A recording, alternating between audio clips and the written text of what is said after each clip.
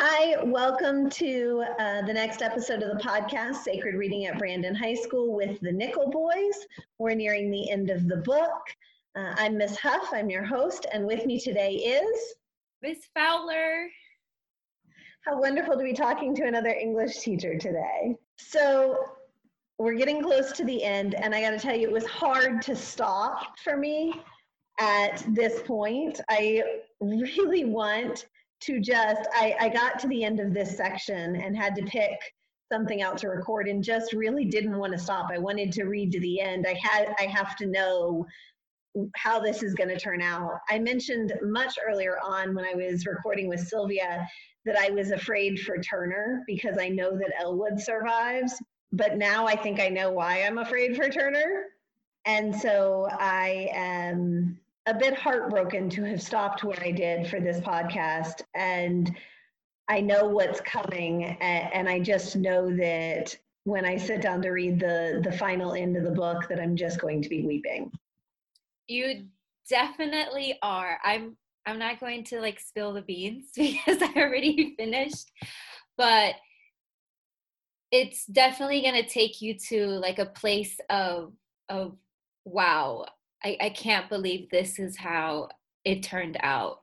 Whatever happens with Turner or Elwood is what I was not expecting.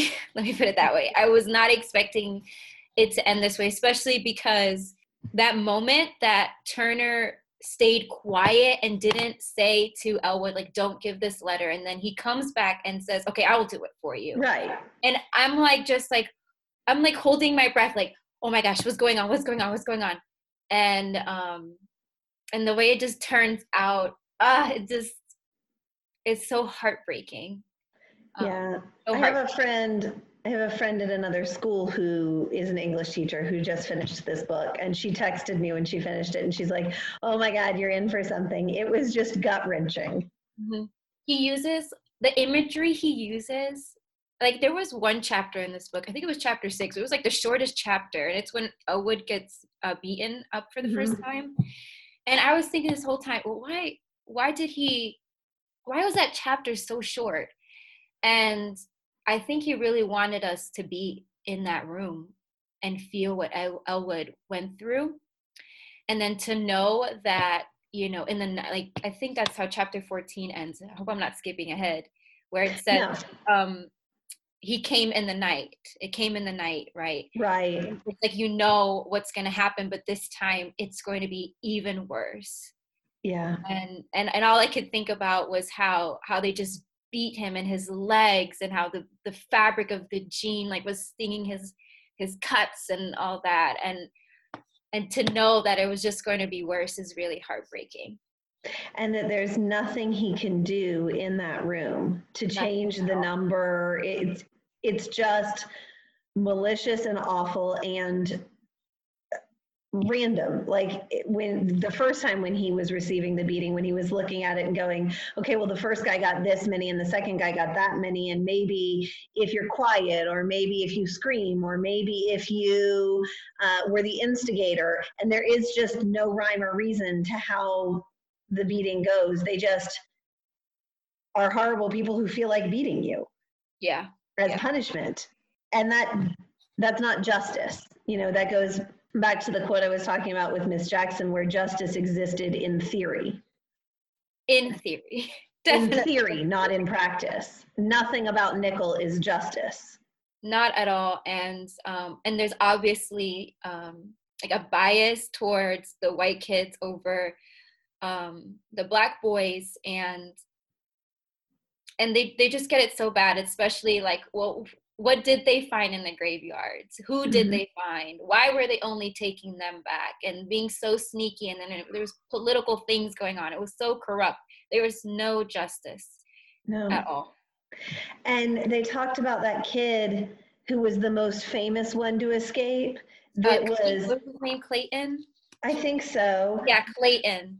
Where he was just this, poor kid who his parents died and there weren't resources. And so he ended up in Nickel. He didn't even do anything wrong. And then he's subject to this sexual predator. Yep. And so he runs away. and they kill him for it.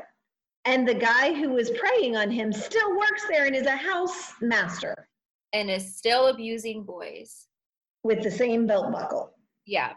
And it was sad because this is what happened with Elwood. He was at the wrong place at the wrong time, right? Just trying to go take college classes. He did nothing wrong. And he ends up in this place because, you know, back then for Black people to be in a nice car, for them, that was a crime. And it's like, what? You know, he just did not get handed the opportunities that he deserved because he was such a great kid. And same thing with Clayton. He probably had dreams and aspirations or just wanted to do something despite the life that he was born into. And he lost his life for really no reason.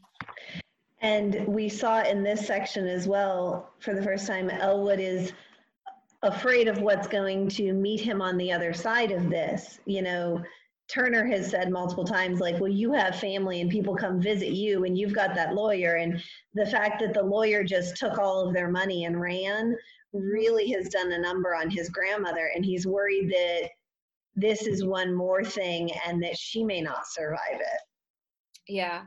I think it's so sad too, because he knows how his grandma feels and he can't even be honest with the one person that is present in his life. And he has to like put on this mask. Like, I'm okay. I got promoted. He got promoted too, but he gets promoted and it's like, I'll share some good news, but really this promotion is nothing but more of his oppression in this place. And that leads us to the quote I wanted to talk about today. It starts on page 155 at the bottom and goes to 156. So to those of you listening, again, we're using Lectio Divina, which is a sacred reading practice used by Christian monks, where they would take a quote and then look at literally what's going on in the text. Allegorically, how is it like something going on in another text or the world around them? Personally, how does it connect to your own life? And then based on your conversation, what is your call to action, or what is the text calling you to do in order to be a better human? Yeah. So it says at the bottom of 155, it says, it wasn't Spencer that undid him, or a supervisor, or a new antagonist slumbering in room 2.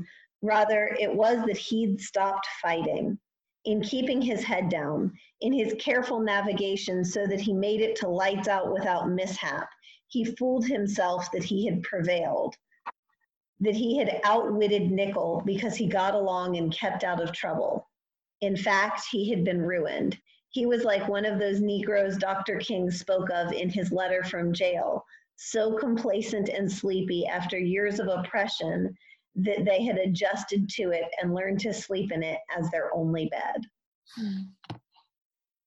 This was one of those moments where I teared up because I remember when the book starts, Elwood, you know, he would listen to Dr. King's speeches and like something in him would just fire up, like this passion to be better, to do something. Then that teacher came into his life and he felt like he could really fight for rights so that one day he could end up eating where the white people ate in the Roosevelt Hotel. And I think that what this is saying is that what's worse than a beating is, or Spencer or all these people at Nickel, is the fact that I can't even dream anymore, is the fact that I have become a robot to this white society that tells me I am no one because of my skin color, and I don't have the space to even have a voice for myself. And that's what I think, right, Nickel wants, is you be a good boy, you do as I say, you keep quiet, and they win. Because you're obedient to what they want you to do, and they silence you in a sense. And I think what was consuming Elwood was that he was silenced. He was silenced from being able to pursue the dreams, to do the things Dr. King spoke of, and he became what inside he didn't want to become, right? That silent, complacent person that like becomes a robot in a sense to what Nickel wants, to what the world wants of him. Yeah, this is right after he is talking to his grandmother and saying, "It's okay, I just made Explorer." She says the lawyer ran off with our money after saying we had a clear-cut case. And he says, "It's okay, I'm okay, I just made Explorer." Like, we don't have to fight the system and win and get me out. I'll get out by their rules anyway, which is exactly what you're saying, that he's no longer standing up and fighting this. He's not telling his grandma what they did to him. He is just going to move along and make rank and be the person they tell him to be. Because that's how he, quote unquote, succeeds, except that of course it's not. Right. And I think after, at the end of this chapter, it's like he realizes, wait a minute, there has to be another way. I have to keep fighting. I can't be silent. I can't be obedient. There's more to me. So much has already been taken from me. I can't let them keep taking more.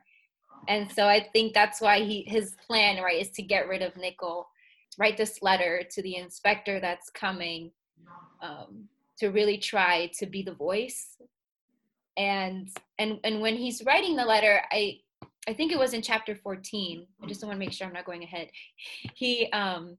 It's like he feels like he's making something out of himself, because the way he expresses what this letter will mean to the boys, to him, it's like he'll become a legend, right? I think it's like him bringing that dream of kind of being like Dr. King one day, or doing something like Dr. King. He could do it in this moment now. This is it.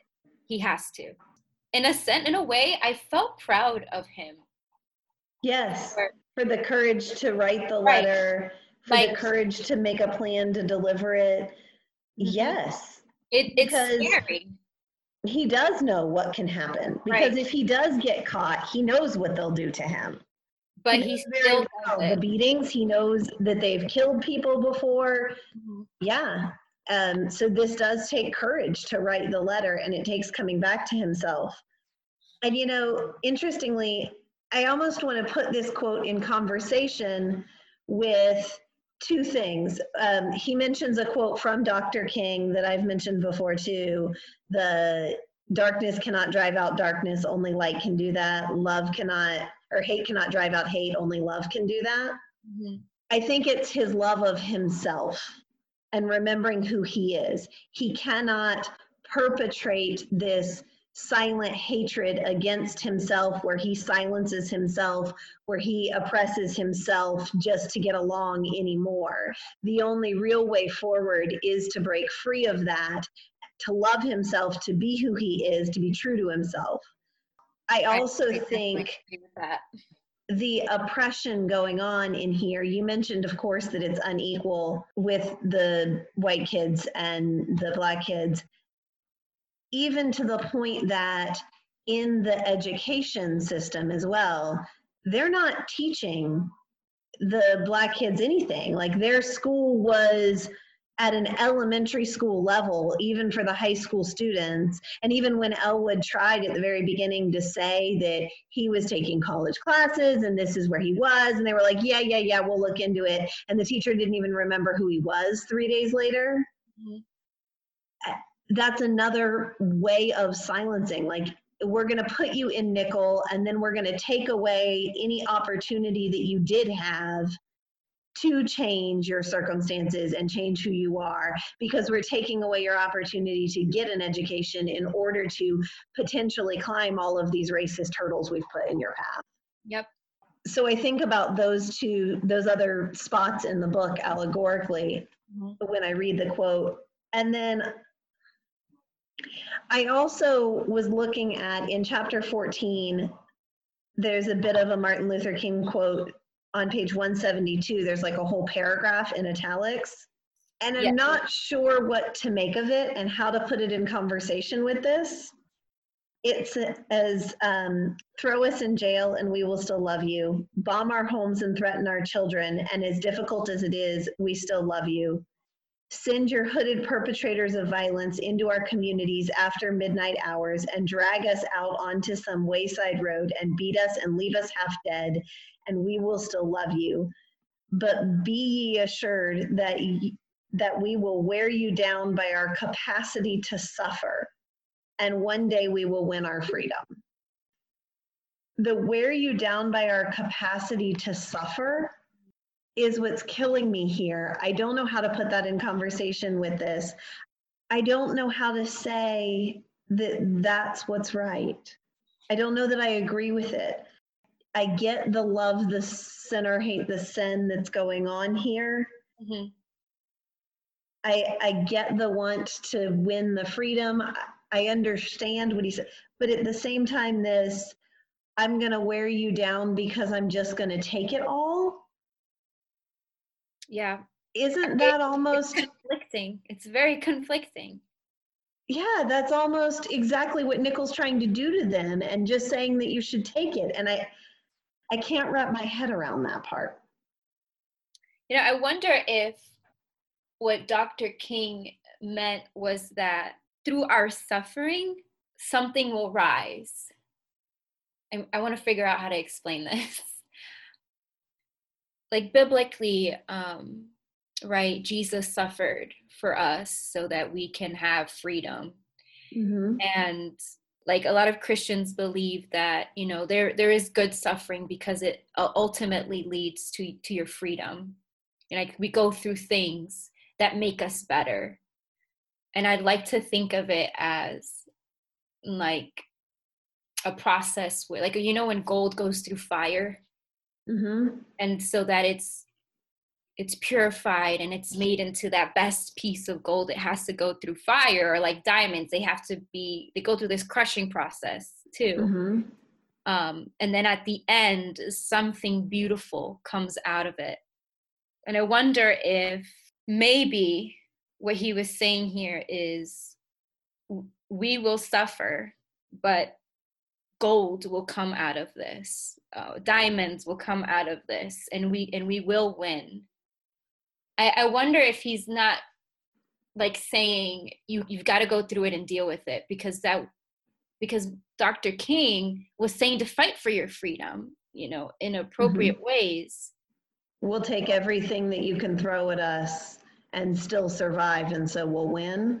Yeah. And in a sense, you know, Dr. King and his philosophy like did lead to a successful civil rights movement, you know, where schools were united, and it's a different society now than it was then.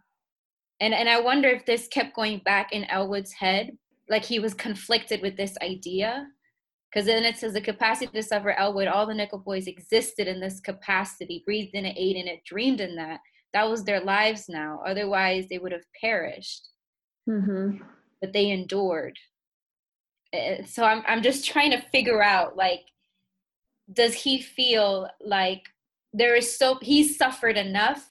There's a lot that he's endured, and now it's time to be the gold or that diamond and shine. I don't know if that makes any sense. It's the trial by fire illusion we hear. Right. You know, you're not given things you can't handle. You'll be stronger for this on the other side. Right. Yes. I thank you for helping me have context with that. That definitely makes it make more sense. The humanitarian in me doesn't want people to have to show a large capacity for suffering in order to affect change. And when you, in reading that, it's unfair. It's completely unfair that a certain group of people have had to, for so long, endure such awful things and deal with all of that, to then come out of it and still today deal with some sort of systematic oppression. Oh yeah. And sometimes, you know, it's like, why is it like this? You know, why is it that one group has to suffer? So, and then they come out, right, woohoo, winning, like gold. And why is it that way? And I think that Elwood kept replaying specific quotes from Dr. King because he was like us, like, this is conflicting. Like, what are you trying to say to me, Dr. King? Like, I admire you, but I'm in a dark hole, and I'm supposed to just suffer through this and then make a win out of it.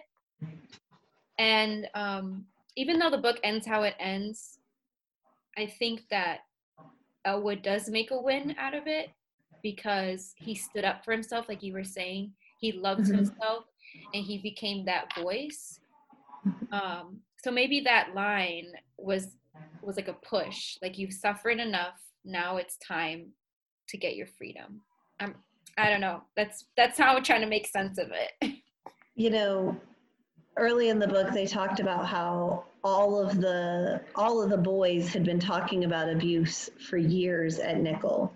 And it took the USF archaeology students to make the world listen when they found these bodies. Yep. And I know that that part of this story is true. Mm-hmm. That really did exist at the Dozier School. And that they really did discover all of these bodies in an unmarked grave. And that there were 55 graves that they had been hiding. That's how many bodies have been discovered to date. Though they think there are more, because the school records are incomplete and they're still trying to account for about 100 students through the years. Yeah. So eventually, something like this book is what comes out of it as well. That all of the suffering that happened to so many people for so long was finally brought to light. And what happened to all of those people has now affected so many others. You know, I read this book and it shifts my perspective. Mm-hmm. The more I read about communities that I did not grow up in, the more I see humanity as well as oppression and want to be on the side of humanity. And the more I learn how to do that. So I wonder if things like this book as well are the pieces that come out, and the capacity to find the diamonds, and for other people to win their freedom through finally having the world see what really happened. Yeah, I definitely agree with that. A lot of these men have dealt with so much trauma because of Nickel for so long. To like just think about the things they endured is so heartbreaking. Mm-hmm. You know? And I will say this, there's a line in the end in one of the last chapters where one of the characters talks about how he couldn't even sit in a movie theater and watch a scary movie with or a violent scene, because it was too much. It just brought him back to that place. Or little things that would just, that have traumatized him from Nickel that affect him now. And to know that there's a book that is standing up for you and bringing awareness. I know for a lot of the men that are still alive today would consider that gold, because finally someone hears them. Mm-hmm. And despite the wrong that was done, and you can't make it right. You just can't. No. You can't make it right. But at least it can bring awareness to other people so that they can have understanding of what many people in those communities have faced all of their lives. You know, I attended a virtual book fest called Y'all Stay Home. It's supposed to be Y'all Fest. It's a Southern YA author thing, but it was now Y'all Stay Home, and it was virtual. And they talk in that session. I was looking at one about telling truth in tough times and tough topics, and telling truth, moderated by Nick Stone, who wrote Dear Martin.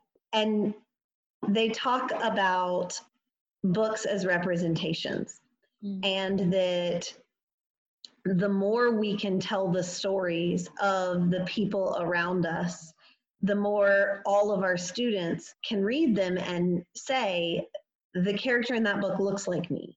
The character in that book sounds like me. The character in that book reminds me of my uncle. Maybe that's why Grandpa is grouchy. He won't talk about what happened in blah, blah, blah, but maybe now I understand him better. Right. I think that the more we tell these stories, the more we can all see each other as human. And all of those men who suffered for so long, this gives voice to what happened to them. But because it is fictionalized, we can analyze what happened to Elwood and Turner and what Jamie did to a staff member and all of that without making any of those specific men have to relive what happened to them. They didn't have to sit and tell their story and then have it picked apart. But they can see themselves in this, and hopefully that helps them heal.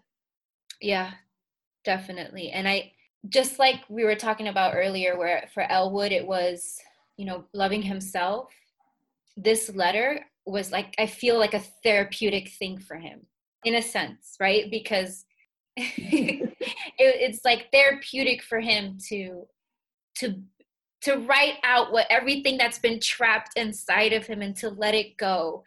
And so and that's just not Elwood, all of these real people who have had to bury that in a deep place because, a lot of them were raped. And for men, talking about that is very difficult. And they've had to just bury so many things. So like a letter for Elwood, this book can be something that heals many people, I would say. Yeah. And I think that leads me to sort of a call to action.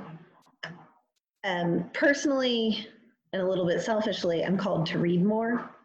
I say selfishly because I love it. I'm a librarian for a reason. But the more I read, the more I understand human nature. And then also to share stories. The more I read, the more I can share stories. And one of the other things that I've seen in panels and that I see in this as well is that the representation, the telling stories of a diverse set of people, telling the stories that are hidden away for so long. When you can't find yourself in a book, that's like a form of oppression. I saw an author speak a couple of years ago at SLAM, which is our media festival for the year. And she was talking about the fact she's Asian American. And she said that when she started writing, like all of her characters were white because she just thought that's what you were supposed to do. Because those were the characters in books when she was growing up. And she said, the fact that that kind of what she'd internalized was that her own story wasn't worth writing about, that it didn't have an audience. And what an insidious type of oppression that is. And so we have to get out the stories of everyone, no matter if it's just that you are from a minority subgroup or if it's that you've been abused and it was painful and you wanted to hide it away because it was too hard to talk about. Whoever you are and whatever happened to you, if you can find your story and if you can find someone who is like you in books, it's validating. Yeah. I want to help validate for our students and for the people around me. So I want to read stories. I want to listen to students. I want to listen to the people in my life.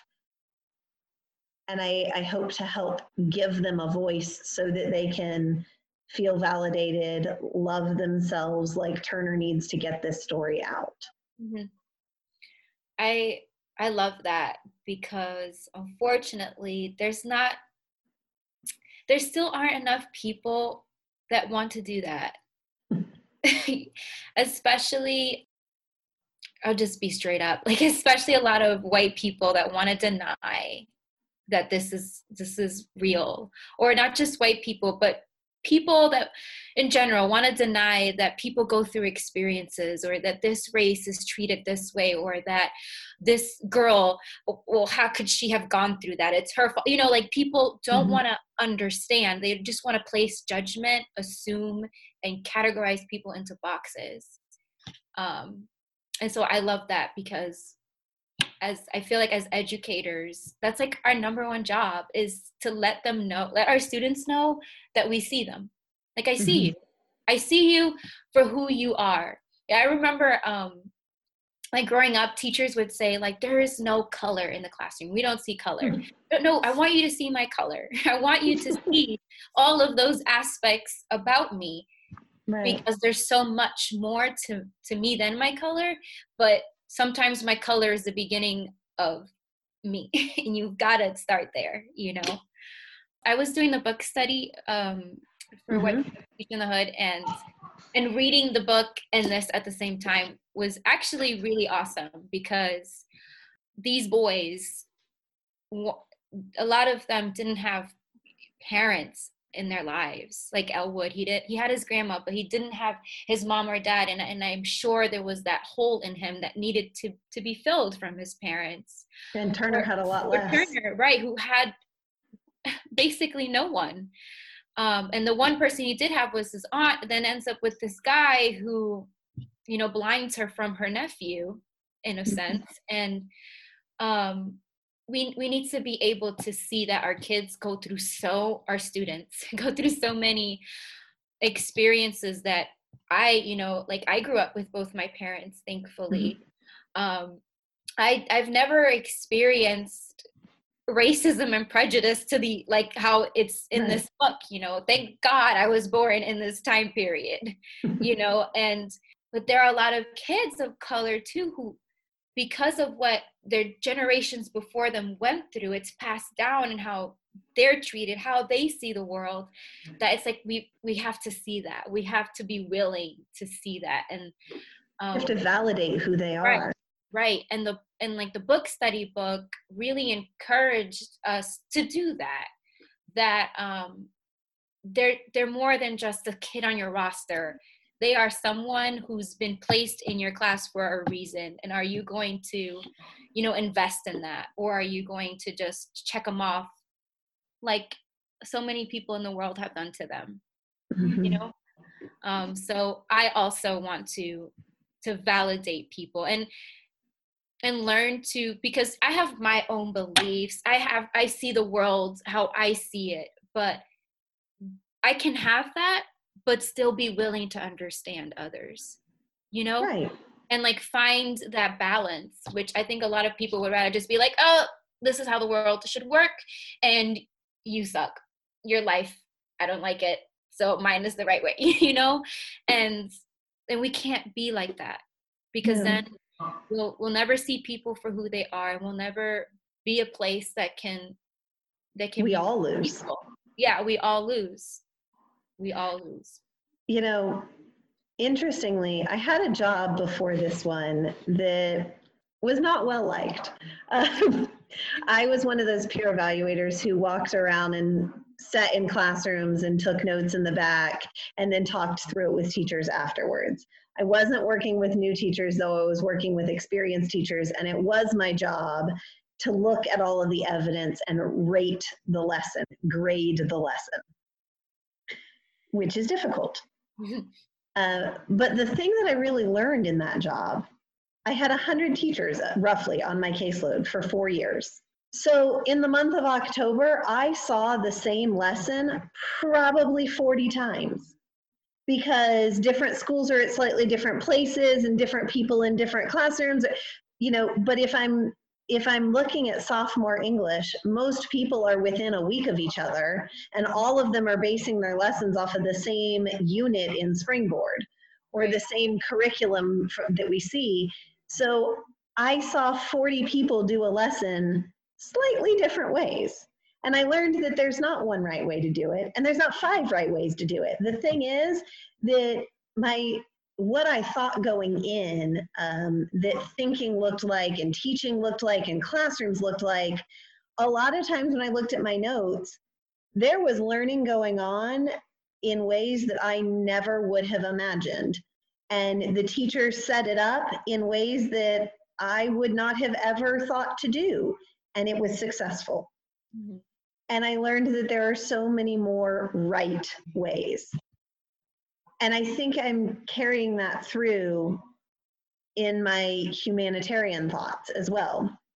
that just because the experience I had growing up felt like a family and a home and felt positive doesn't mean it's the only way to be or live. Mm-hmm.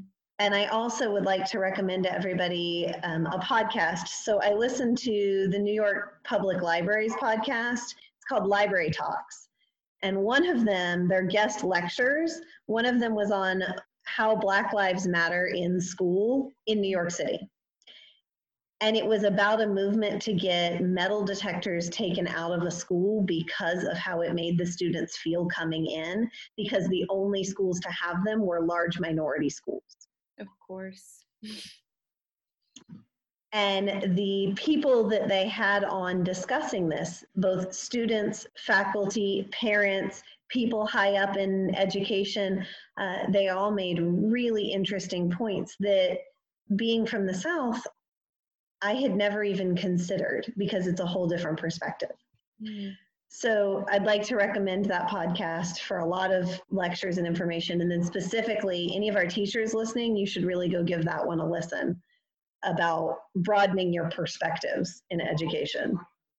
Yes, we definitely need to do that. and it's crazy, like a metal detector just reminds those kids that you just see them as a criminal, or you see them as not good enough to make it, or something like that. And right. it's wrong. And I think that a lot of schools here in the South have imaginary metal detectors. Where attitude when you come in the door. Right. You have reminders. If your teacher doesn't see you, or if the literature doesn't reflect your life, I think that's almost like a metal detector that reminds them that they are only being seen for, a student in the classroom and not something greater. Mm-hmm.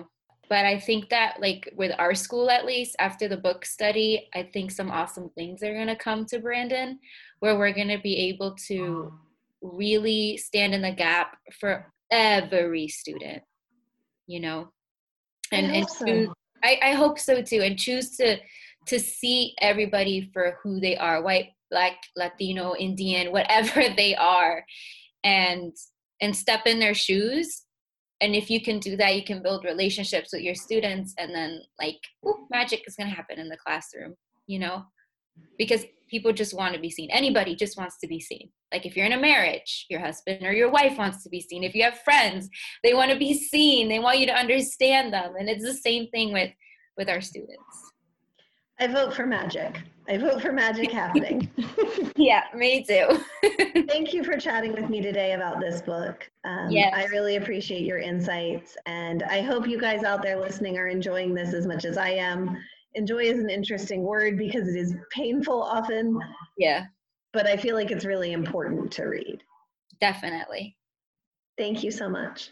Have a great day. You too. Bye.